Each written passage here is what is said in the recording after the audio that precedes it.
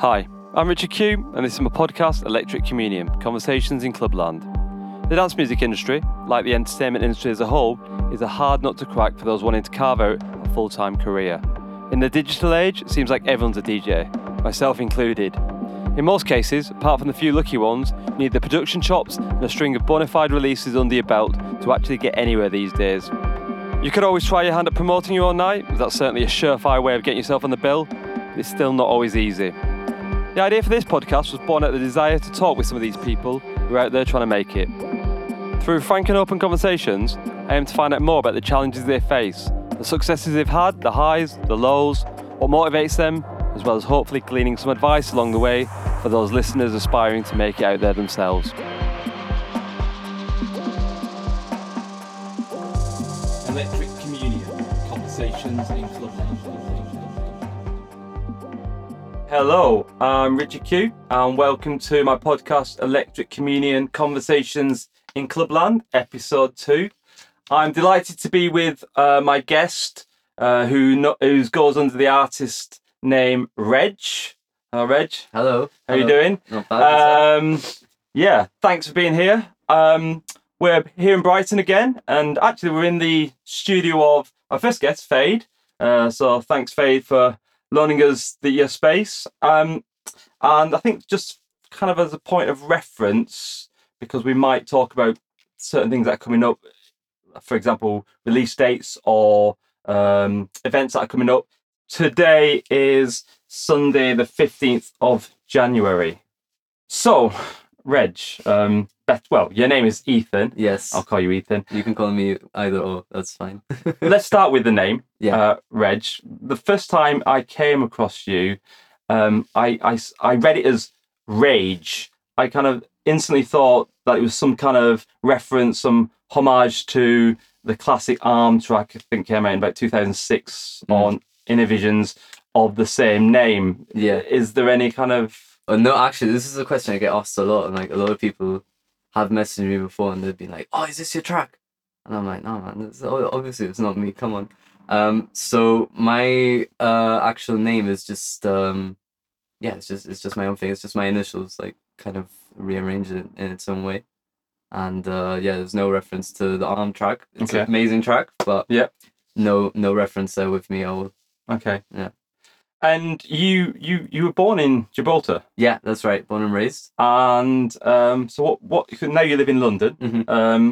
What brought you over to London? Was it to pursue a career in music production? Yeah. So where I come from is a very small place. I don't know if people are aware of where Gibraltar is, but it's British overseas territory situated in the south of Spain.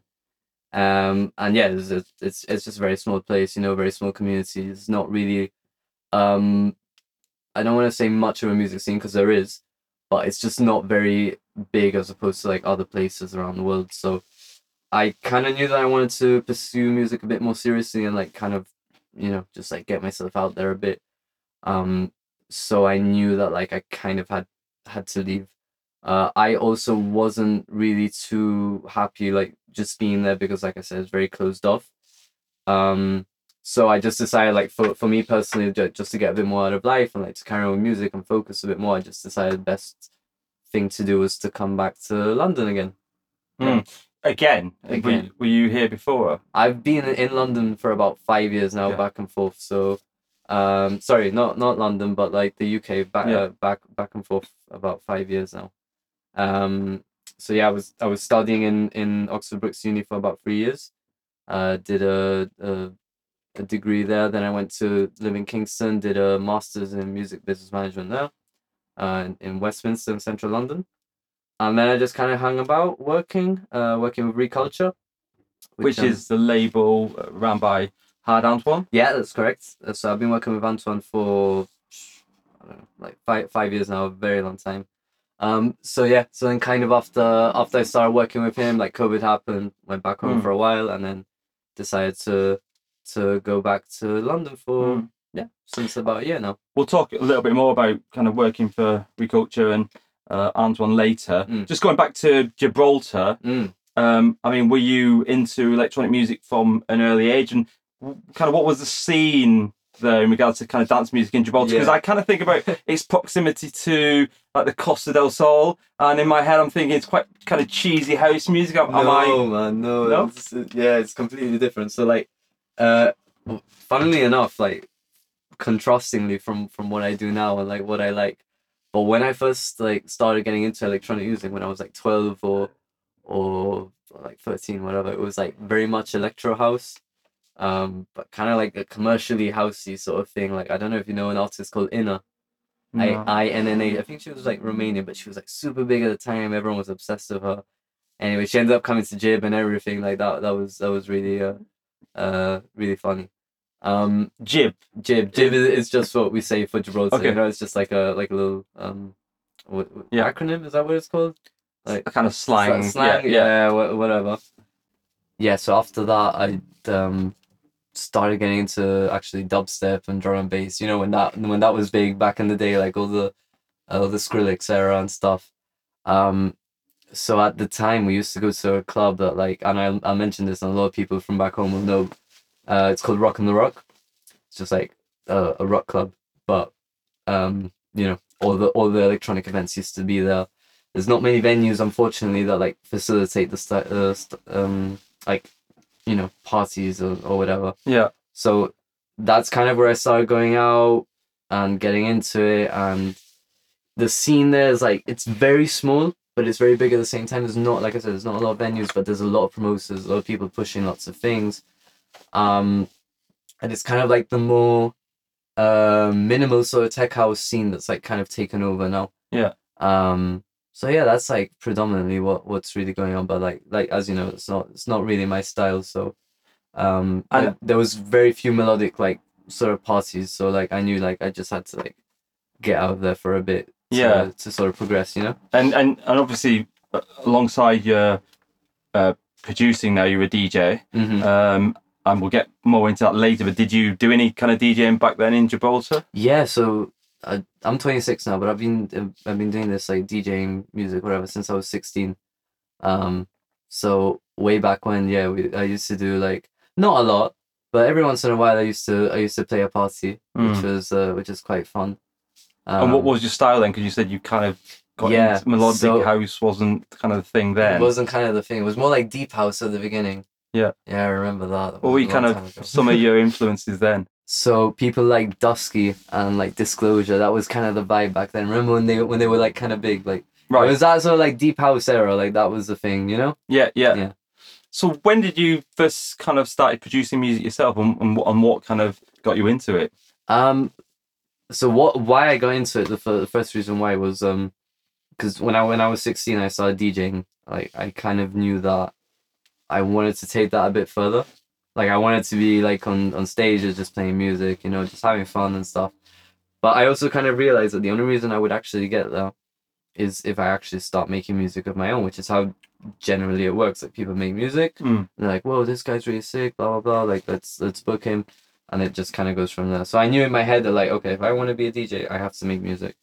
So that took me about 5 years to actually get started. And it was in third year in uni. I started learning on FL Studio, and my two housemates, Jason, who is also another producer, he's doing quite well at the minute, and my other housemate Yakub, they kind of like taught me how to use FL and so on. So yeah, that's the whole reason why I started it in the first place. And like obviously like my mind's kind of changed about it now. Like I don't want to be like this like superstar DJ. I just enjoy making music because I think it's a nice way to, you know, let out what I'm feeling and let out like what's in my head, you know? Yeah, so generally you were self-taught or you were taught by friends. Did you ever do any kind of actual production courses? So I was kind of like taught the basics and then I kind of went from there, but I'm kind of that guy. I like to self-teach myself. Did I do any production classes? Yes, but later on. So like I said, I started when I was about 21. That was about 5 years ago. And then the pandemic was 2 years ago, right? So during the pandemic, that's when I started doing like, you know, all these master classes were popping up. I did one of Era, I did Frank Wiedemann's one, I did Jimmy Jules' one, I did Matthias Scoba, Toto. I think that was it. I did quite a few at the time because they were quite cheap. Well, apart from Frank's one, but they were quite cheap. So it was just like, well, I'm not really doing much anyway, so I might as well just go for it and learn something from these guys who are obviously doing very well. Yeah, and actually, my first guest, Fade, he talked about the Jimmy Jules one, and kind of, very much kind of influenced by what he had to say. Was there anybody in particular out of who you just mentioned who really kind of resonated with you, or did you just take kind of a little bit from each of them? Yeah. So 100%, the best thing I ever did, or the best course I ever took at that time was Aero's masterclass, Ralph. Just simply because it was nice to see his approach, because obviously his tracks are amazing. They're really great. And it was nice to see like how he actually did it.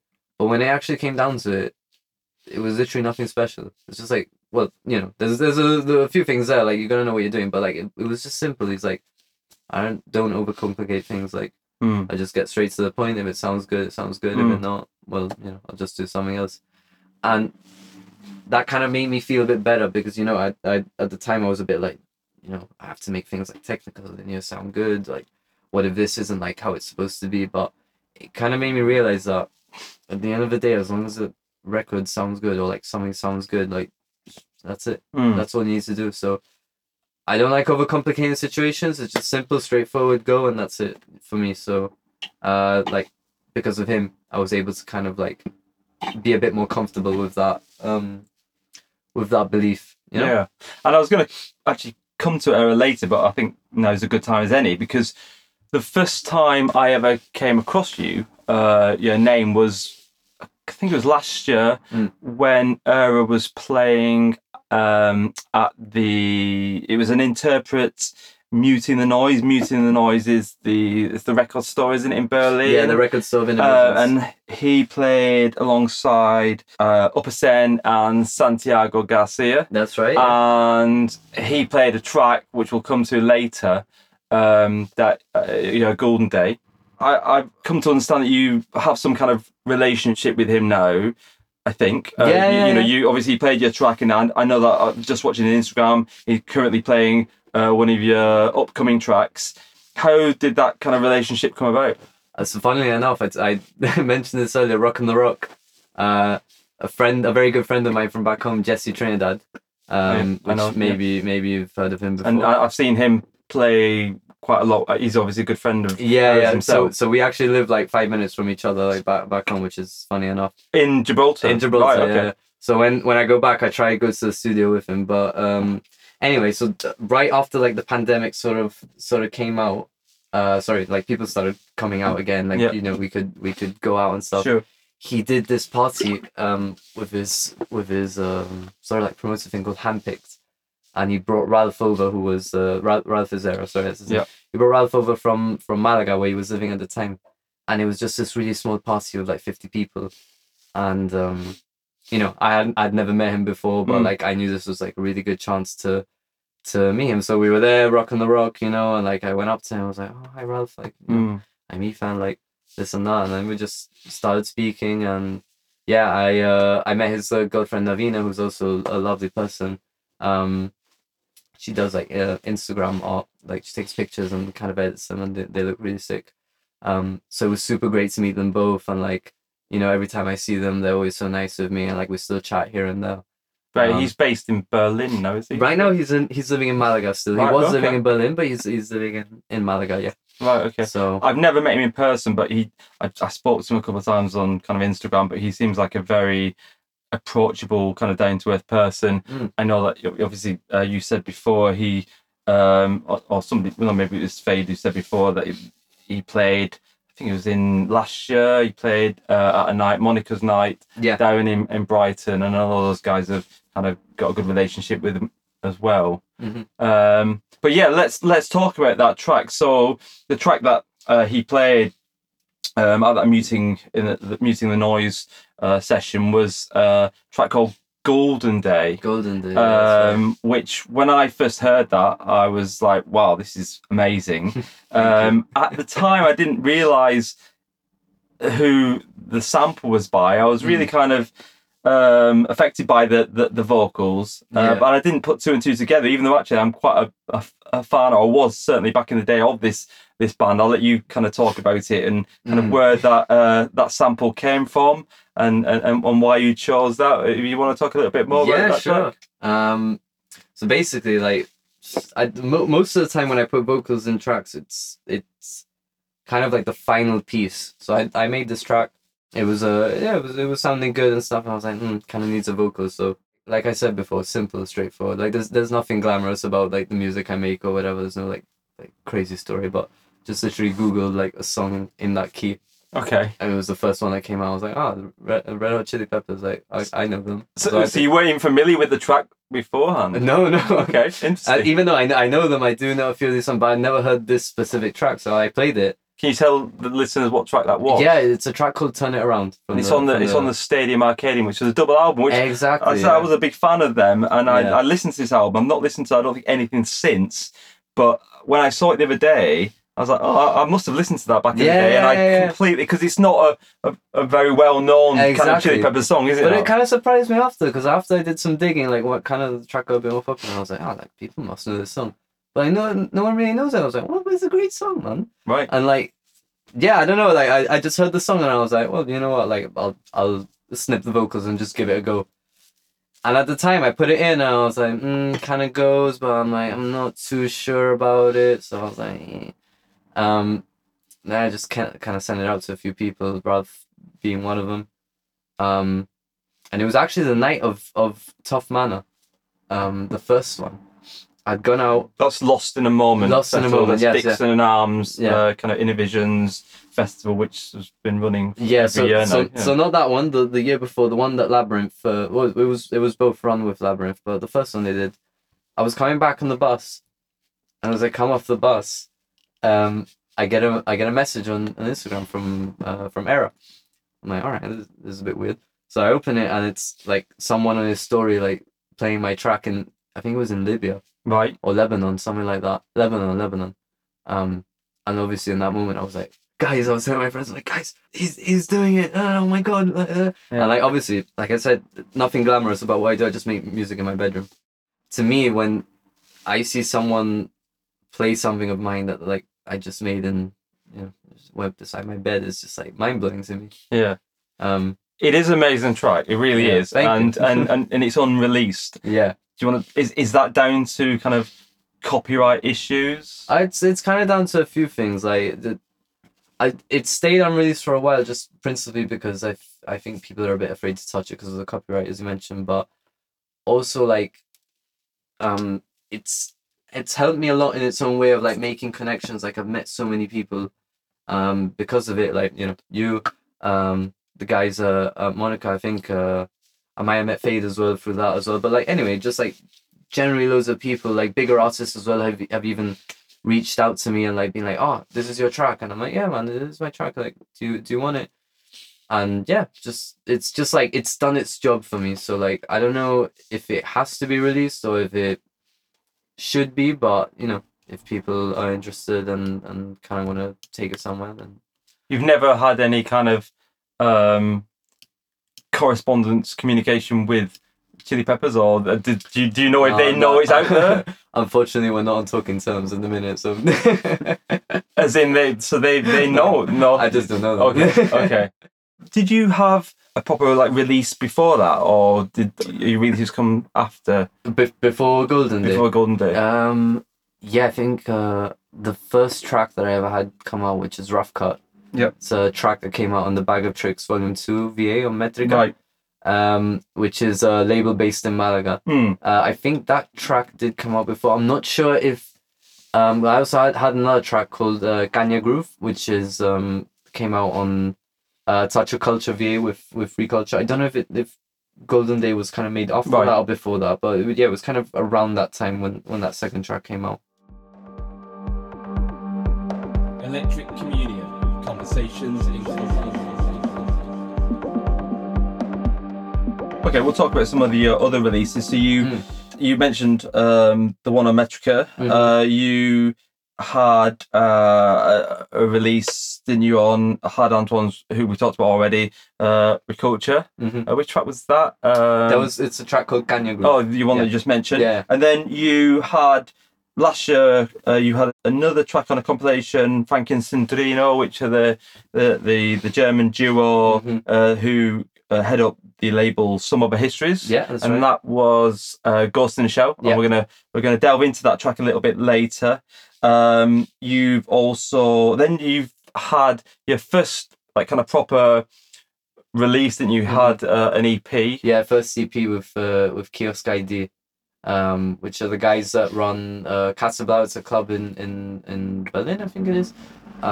But yeah, they were nice enough to kind of approach me and be like, oh, like, you know, we really like your tracks. I've been speaking with Myra a lot, who's a very big DJ.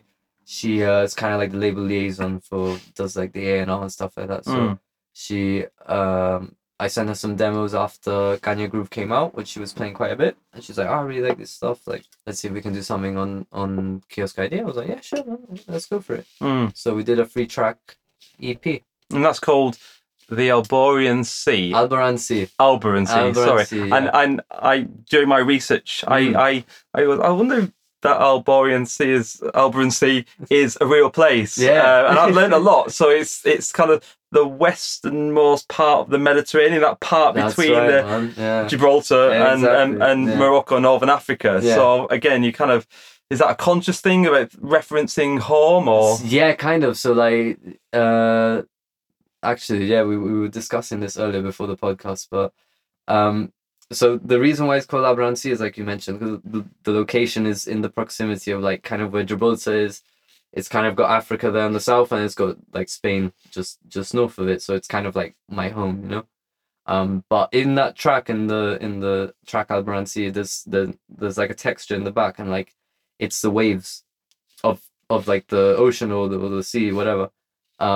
So I kind of always like to include like little bits of things that like maybe only I'll know or other people will realize, but it just felt like, you know, like I was putting part of where I'm from into my music. So that's kind of why I named it after that. So yeah. And all these releases so far, I mean, did it all just work out naturally, or did you kind of have, you know, knockbacks along the way? You know, originally you kind of wanted maybe, or you kind of envisaged one of your tracks be on this label, and then that didn't happen, and then it kind of got passed down until eventually it got released? Or was it just, it all went smoothly and everybody who you kind of hoped for the release to be on released it? I don't know. I feel like it's kind of gone a bit smoothly, but you know, like these things never really are like 100% smooth, you know, like a lot of these things take a long time, and you just gotta be patient, and like that's something that Fade also said. He kind of realized that it's the game. It's a long game. You know, you send something out, you have to wait quite a long time, and then just nothing really kind of happens very quickly. Yeah, well, thankfully, like most of the time I send something out, like I normally get a response like, I don't know, a week or two later, and they're like, oh, like really like this, like, you want to do something with it? And I'm like, yeah, sure, like why not? But it's funny, and something I didn't realize, like personally, was that they'll be like, "You want to sign a record with you?" Like blah blah blah. And I'm like, all right, and then you just won't hear back from them for like months, and you're like, what's going on, man? Like, do they still like my music or what? And then you just hear like 2 months before, like, oh, where's your pre-masters? Like, oh, this stuff. And you're like, so it's very like I did realize that like you just have to be patient, and wait, and just kind of like. And I guess you kind of don't want to be pushy about it. Hey, like, you know, why are you not got in touch with me? Yeah, there's been times that I've like got back and I've just been like, guys, what's going on? Which is fine. I mean, like at the end of the day, like I think it's only normal that I ask because I'm interested. Like I just kind of want to know, but also at the same time, like you just gotta be patient and realize these people are also busy and have lives, you know. So. Well, I chose a track that like to discuss a little bit more, and we're going to play a snippet in a minute, and that's Ghost in the Shell, which came out kind of towards the end of last year, and that came out on as I said, Frankie and Sandrino's label, Some Other Histories. I'm a big fan of Frankie and Sandrino and the stuff that they released.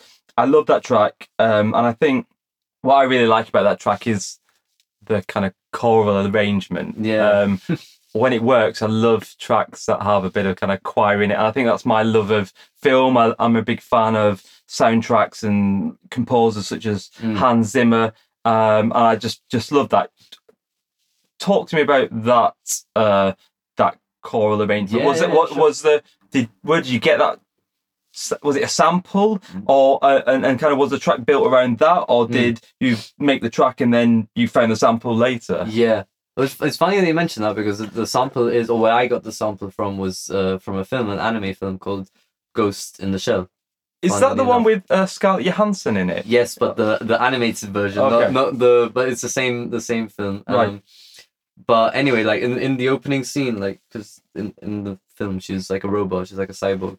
There's a track called, or there's a scene called like The Making of a Cyborg, which is where those vocals come from, or where I found them. But I had heard these vocals used before in two different tracks. Once in 2015-16, like off Sonar, I saw John Talbot play there in Pablo Español for the Univision Showcase, and he played a track. I can't remember the name of it. Like, I have it on my phone. I always forget the name, but it had that vocal, and that's when I heard it the first time. I was like, whoa! Like, that vocal from that anime is on this song, and I'm like, and it sounds like sick. So then, like, I always had it in the back of my head. I'm like, oh, maybe I'll use that one day, because like I know where it's from. So yeah, then I made this track. It's called I don't remember what it was called originally, but yeah, Ghost in the Shell. And again, much like Golden Day, I said, this might be cool with a vocal or something. And yeah, I just kind of slapped it on. So before you found that kind of sample, it was just the same track without the... Exactly, the same track without the sample, just the song itself. And I was like, all right, let's try it with a sample. I got a few feedback from friends, and some of them were like, oh yeah, this is like quite sick, it's interesting. How people were like, no, I don't know if I'm feeling it. And I was a bit like, not too sure about this one again. And yeah, I just kind of stuck with it, and then, you know. And was Frank and Sandrino's label, Some of History's, your kind of your first choice? Did you send it to them? No, at all. But like as I mentioned before, Golden Day, let's call it like a bridgeway track. It just like opened a lot of doors for me, and they kind of reached out to me asking for it, and I was like, look guys, I'd love to send you some more tracks. Okay. And that was one of the tracks that I sent to them. And then a couple of days after that, it was one morning I woke up to go gym before work, and yeah, it's just saw a message, like, and it said, hey Ethan, like, we want to sign like Ghost in the Shell on the next Some of the History's VA. And like that moment, like, I read that and like I just started crying. It's like, wow. It's got to be a lovely feeling to kind of, for people of kind of that stature, you know, they're quite big in the kind of the genre of music that we kind of love, melodic house, the kind of that music associated with, as I said before, that Berlin, to get them, you know, for them to get in touch with you and exactly. And really, like, kind of when it happened in that moment, I was just a bit like this is so surreal. But it also kind of solidified in my head that, like, all right, like, all the work you've been putting in, like, all these years and all this time, like, you finally got to a point where, like, you know, now you're getting somewhere. And how long did you spend, if you can recall, like, on that track? Was it something that you know, labored over for a very long time, or? It was a long time ago, to be honest with you. I'd probably say, like, maybe, like, it takes me a couple of hours to get the general idea of a track in, and then maybe a week or so to just kind of touch it up, master it, you know, all that stuff. So yeah, maybe I'd say like a week, more or less. Yeah. But normally with like most of or what I would call a good track for myself, like, it just kind of like happens. It just kind of like flows all into one. So yeah, just takes about a week to finish up. Yeah. Yeah. Okay, cool. Let's listen to that track now.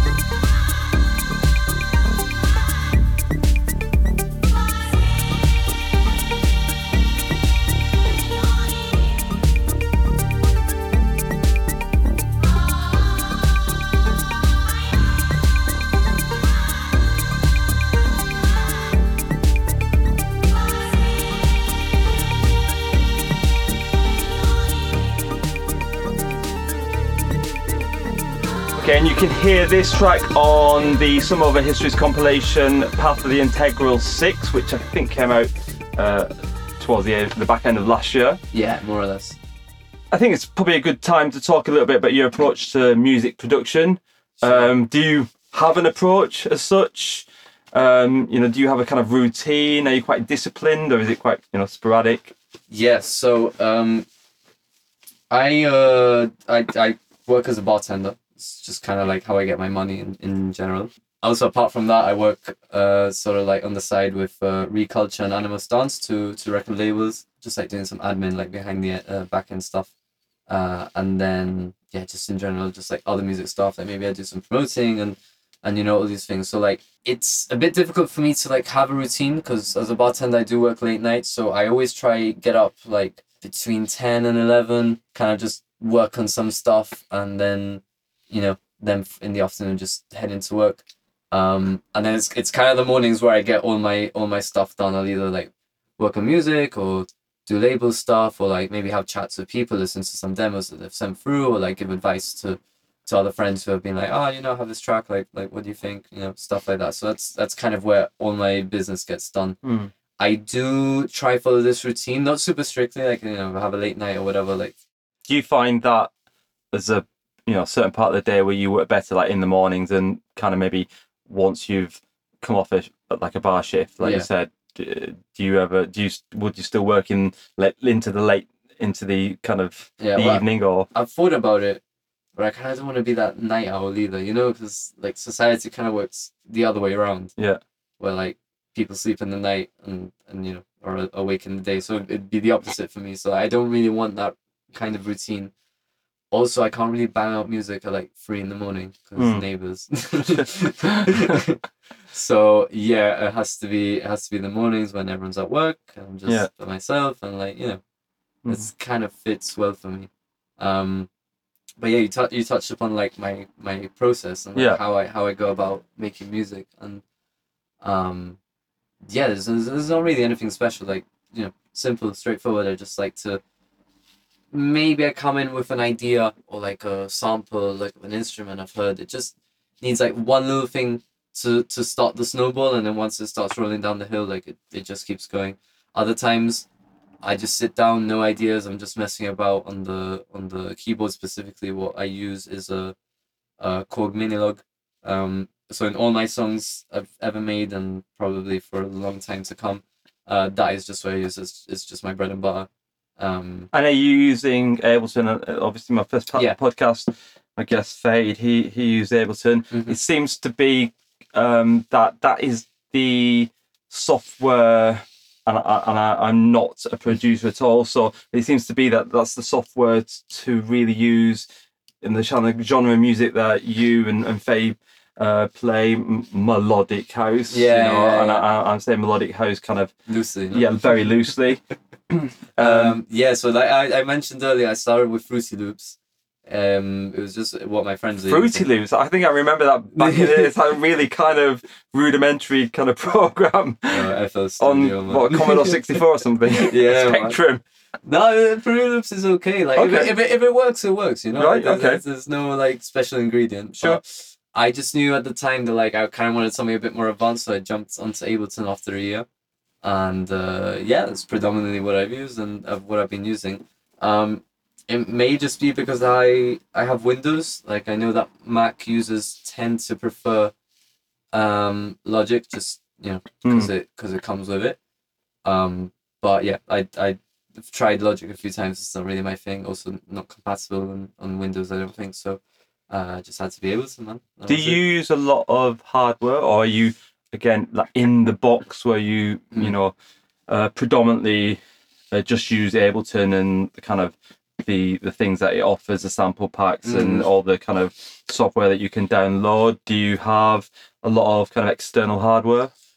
So surprisingly, like as I mentioned, I use the Korg a lot for my synths and everything. That's just kind of to get a bit of an outside element. There's a lot of good stuff on Ableton, like VSTs and Stockwise. Like I think the stuff you have there is incredible. It's just how you use it. You have to know how to use it correctly, and that is a skill within itself.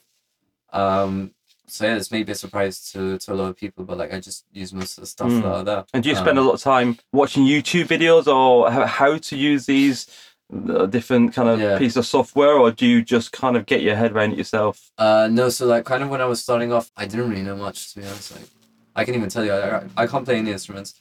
I have zero music theory, zero mastering theories, zero like I just like music, man. I just like know how to make music sound good, like in a non-boastful way, but like I just know how to get it there. So obviously, like I was making music at the start, and obviously the mix and mastering wasn't sounding too great, so I kind of had to go on YouTube and watch like 10-minute tutorials. Like, okay, what is limiter do? What does a compressor do? What is the point of panning? What is this? What is that? And now I kind of understood that. I'm like, all right, like you kind of have to use these things because it does make a difference, you know? So do you have lots of kind of tracks, projects going on at the same time, or do you like to just focus on one specific project? No, I really try like, I don't want to use the word hyper focus, but like it's what I focus on for like the next week, you know? Like I'll start with a track idea, and if only if I like it. If I don't like it, I won't bin it. I won't bin anything, but like I'll just kind of put it in a different folder, like a graveyard or whatever. Yeah. So like I'll focus on that because I'm like, oh, this idea is sick. So like I'll make it a couple of hours in the morning, you know, head to work, and once I'm going to work and stuff, I'm literally listening to that song all day, like on my hour journey to work, like all the time, repeat. I'm just like, wow, this is like sick. Or like, what can I do? What does it need? This and that. Then I go to work, give a rest to my ears, like forget about the song, and come back. On the way home, again, listen. And then the next day, when I wake up with fresh ears, normally then I'm like, all right, now I kind of understand like how the track is and where it kind of needs to go. So again, that's another part of my process, but no, I normally just focus on one. I don't want to blur the lines between one thing or another. I know very, very quickly if something's working out for me or not. If it's not, I'm just like, forget it, I'll make something else. Because I know that talking to other producers, and sometimes you can kind of get stuck in this kind of rut where you're always kind of analysing it or over analysing it and going, oh, I could just do this, do that. Do you kind of fall into that yourself? Or are you, again, just very good at saying, right, no, this is it, enough's enough? Yeah. Actually, I don't. Like, I only ever do that when I'm like, I know there's a good track like hidden here, but it's just like, I have to find it, you know. I have to like dig out all the stuff that's on top and just find it. It's very rare that happens to me, thankfully.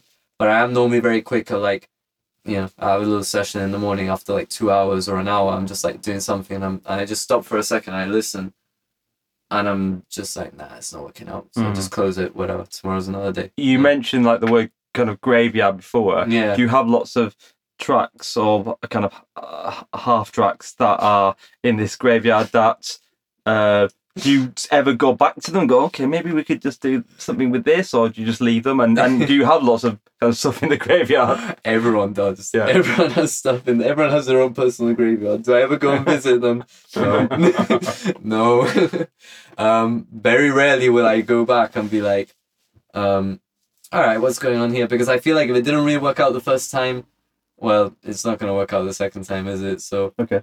Maybe that there was something there that I was like, oh, that track I made like I don't know, like 2 weeks ago, there was like a weird sound there that kind of goes with something here.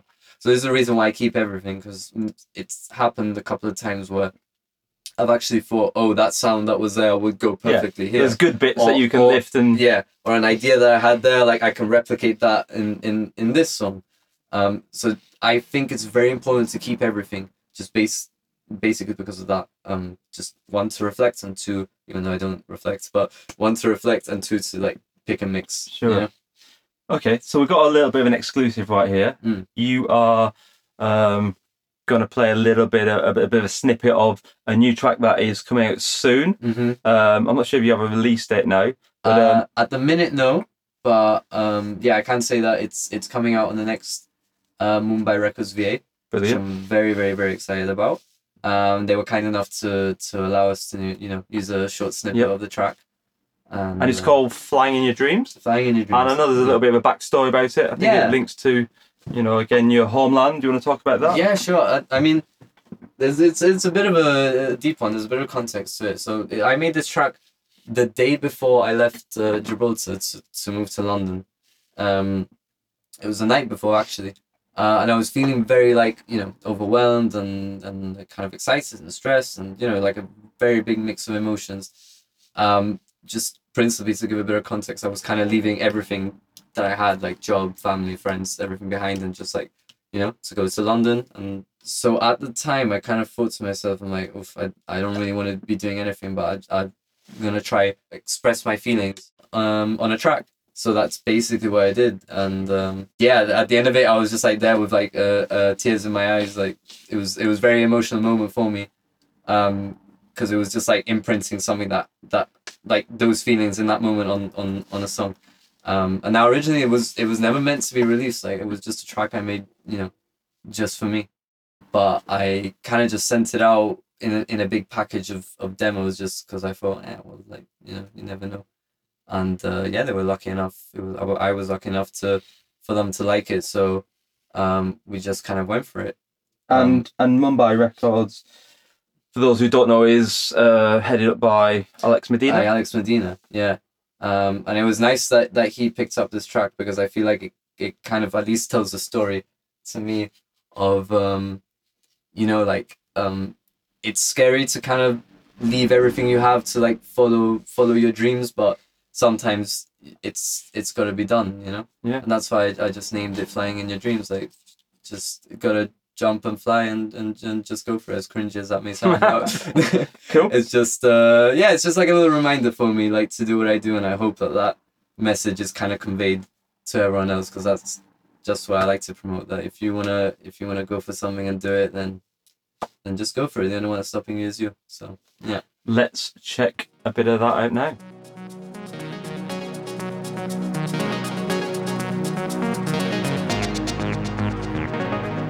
When are you leaving?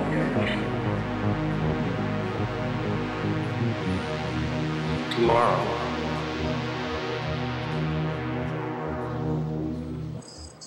I'll miss you.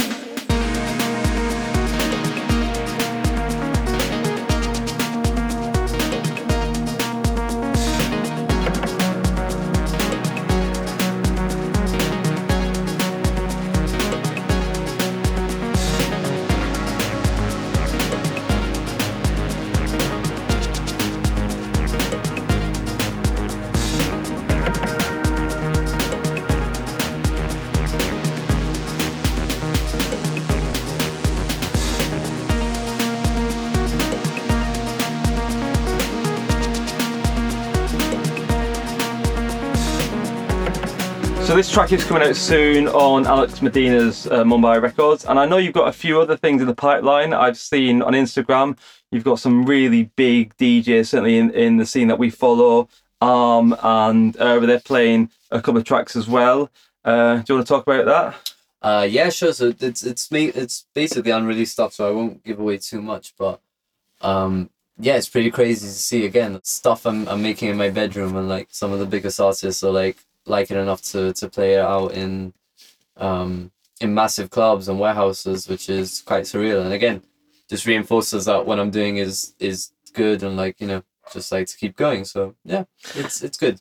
Do you send these tracks out en masse, and or are you specifically targeting people like and obviously we've already talked about the relationship you have with Era.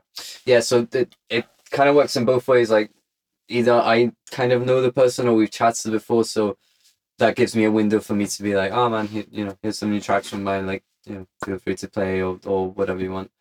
But then there's also a window of opportunity to like just send it out to someone else and be like, hey man, like I think I made this stuff, like I think it's kind of your vibe, like if you want to play it out, you go for it. And then again, it's part of the networking thing, like just getting your name out there, making contacts and so on.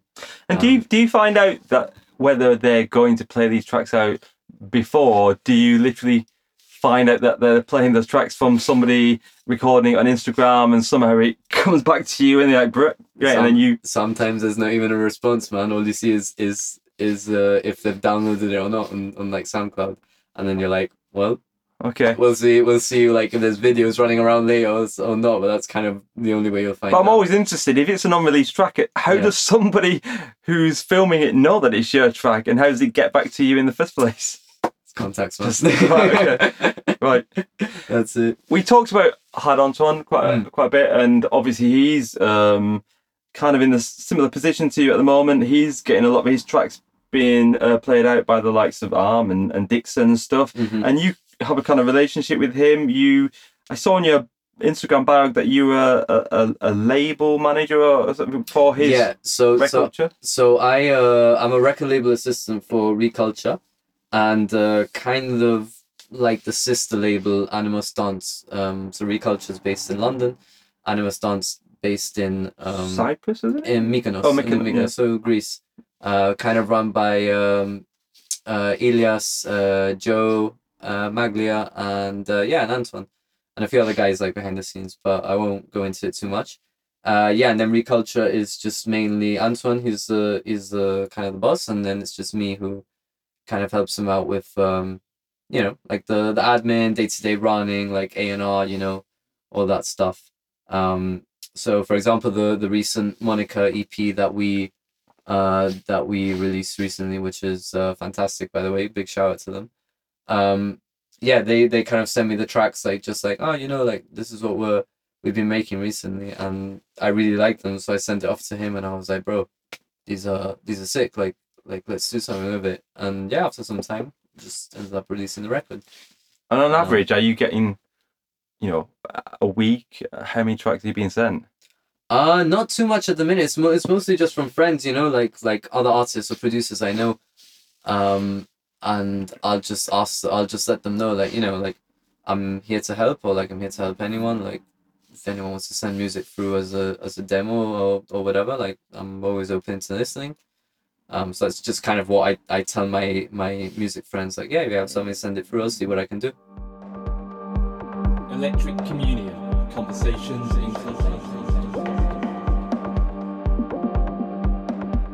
usually people produce because maybe they love producing, but that's what they do. But if you really kind of want to make a career in the kind of dance music industry, the production side is a driver to get more DJ gigs. I mean, would you agree with that? Do you make much money, honestly, from the singles that are out on Beatport and the likes? It's like the money mainly comes from the gigs, and it's only principally because I'm not an expert on this. I don't really know like how it works 100%. From what I understand is that because of the whole algorithm thing, Spotify and stuff, the number of streams and listens you need to gain in order to start making some money is quite an extraordinary number, like millions of streams of plays, which obviously our music's a lot smaller, so we it's difficult for us to reach such a high number like that.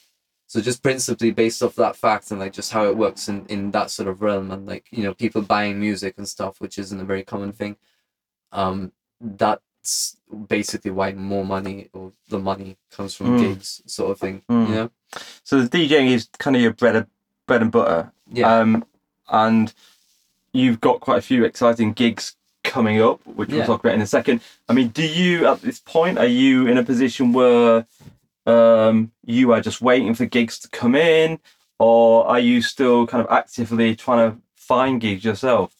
Some people have reached out and been like, oh, like, kind of want to do something with you either now or in the future, and I'll be like, yeah, okay, of course, sounds great. Or I have other friends as well who run events, and I've asked them, I'm like, like it'd be cool to do something in the future. So I guess it works both ways, and especially for someone who's a lot smaller, like myself, who's not really getting asked like to play gigs and so on just yet. You kind of have to put in some weight as well, especially because I'm not with like like an agency or I have an agent or anything. Like it's just kind of me putting in all the work.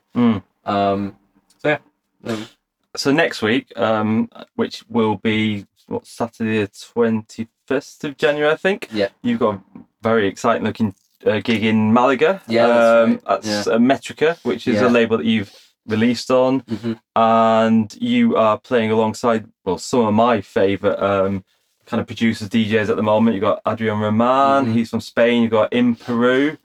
Some people I really think are kind of pushing the boundaries of melodic house. That must be. Yeah, it's super great. I mean, it's the 9th anniversary for Metrica, like, which is obviously for me it's a privilege for that they asked me to join them for it. Also going to be really great, really fun to see some of my friends who are coming over. Gibraltar's very close to Malaga.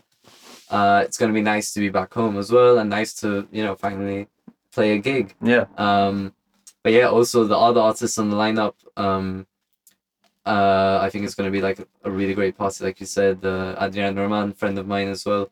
Imperio, which I haven't met before, but I've always been very interested in his tracks and like seeing him live. We've got Argia there as well, who's been doing very well recently. Marino Canal, he's been doing very well in Spain as well. Miguel, who's the boss of Metrica, and of course Jesse Trinidad, a very good friend of mine. So it'd be nice to, share the stage with him and see him after so long. Do you spend a lot of time thinking about your set? Because I know that's kind of divided into two camps, I guess. You've got some people who do think quite a lot about what they're going to play, and then you've got the other side who kind of literally just rock up and just go with the vibe. I mean, where are you? I try and have that rock up and just go with it kind of vibe, but man, that is not me. I was having this chat with Red Freya about it, because she's playing around a lot, so I was just asking her for advice, like, I haven't really played a gig in a long time. Like, what can you advise? And she told me that she's quite an over preparer as well. And I was like, all right, that made me feel a bit more comfortable, because I'm the guy that comes with like 5 pen drives and like, all this like extra playlists and stuff like that. And then like usually I'll turn up, I'm like, oh man, like everything I've made is just like not the vibe. So I kind of have to like reconstruct everything from there and just kind of go in a different direction. Yeah. But it's very much so like you just got to get there and see what the vibe is, I think just feel the crowd, like what are they saying to you and what you're going to say back as a conversation. I think my approach is that you've kind of got to fill your USB with tracks that kind of cover lots of vibes, exactly. But you also don't want your 10,000 tracks on there, because no. that's just overwhelming and there's too much and you're choice. Like, spend too much time going, oh god. So you need to carefully think to an extent, but you don't want to just maybe completely create your playlist. So I'm sticking to this, because you don't know what the vibe is. The vibe might change and stuff. Yeah, exactly. Yeah. I was going to think, because you already kind of alluded to the fact that Malaga is not too far from Gibraltar. You're going to be popping in for tea at your parents' house? No, they're actually meeting me for lunch, which is quite nice. I'm landing, going straight for lunch. Few tapas. They're not going to come and see you at the gig? Nah, I don't think that's their thing, which is cool. But like I said, my friends are coming, which is quite nice. That's lovely. So yeah, it's gonna be good, man. I'm very much excited for it. Brilliant. Wish you luck with that. And I know another big thing that you've got coming up is the Sun and Snow Festival, which is also in Spain, in the beautiful surroundings of the Sierra Nevada. Yeah, that's right, man. So amazing. That's not officially been announced yet, but like I will be playing in Sun and Snow Festival, which is very, very, very exciting as well. It's a festival I've been going to for a few years now. And yeah, I've always gone to Sierra Nevada like from a young age. It's a skiing location in the town of Granada. It's just up the mountain. So I don't know. It feels a bit like ritualistic, I always end up going there, but now I'm going there for I did go for skiing, then I went for skiing and partying, and now I'm going to play and ski as well. So it's just nice, especially when you go somewhere so much, how like things change. And evolve. I don't know. It's cool. And some big names on that kind of roster as well, isn't there? Ivory and Inelia and yeah. It'd be exciting. Brilliant. It'd be exciting. I'm looking forward to it. It's just nice to be able to play. Finally, like after a lot of work. Well, I say a lot of work. There's people that have been doing this longer than me, but yeah. Electric Communion, conversations in club. Well, thank you very much for joining me on my podcast, episode 2. Personally, I think 2023 is going to be a really fantastic year for you, and I look forward to kind of following you, and I certainly will be kind of bigging you up on my Instagram. Thank you, man. And really appreciate you coming down. Tell us a little bit, just before you you sign off, where can listeners find out more about you, follow you? Yeah, sure. So you can get me on Instagram. I think it's reg.music or reg_music, something like that. It's reg.music. Reg. Yeah, There you go, and I think man. again, just good to clarify that it's REJ, isn't it? Yeah. Not REG. rej.music. Super easy to find, I hope. And then on SoundCloud, I think it's also like reg.music. But yeah, as we mentioned earlier, got the Mumbai Records VA coming out, which I'm very excited about. Also have an EP on Reculture out in the next few months. Then we'll be following on that with one from Hard Antoine and Maglia. And then there's a few other things, along the way that I can't really talk about just yet. But yeah, there's a lot of exciting things in the pipeline, which, very excited for this year. So Amazing. yeah. Okay, again, thank you very much for Thank you, my agreeing man. to be my second guest. Thank you also to Fade, my first guest, who again agreed to the Laundry Studio. And if you haven't listened to that episode yet, please check it out. And you can also follow Fade at Fade, that's FAIDE_music.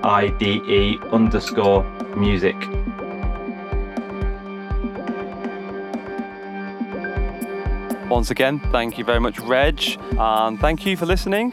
Hope you enjoyed the show. Your feedback is very much appreciated. Don't forget you can follow me on the Instagram handle at electric_communion for updates on future podcasts. You can also follow me on SoundCloud, where you'll find a plethora of past mixes, past radio shows that I've done, and you can also check out the previous podcast with Fade there as well. Electric Communion, Conversations in Clubland.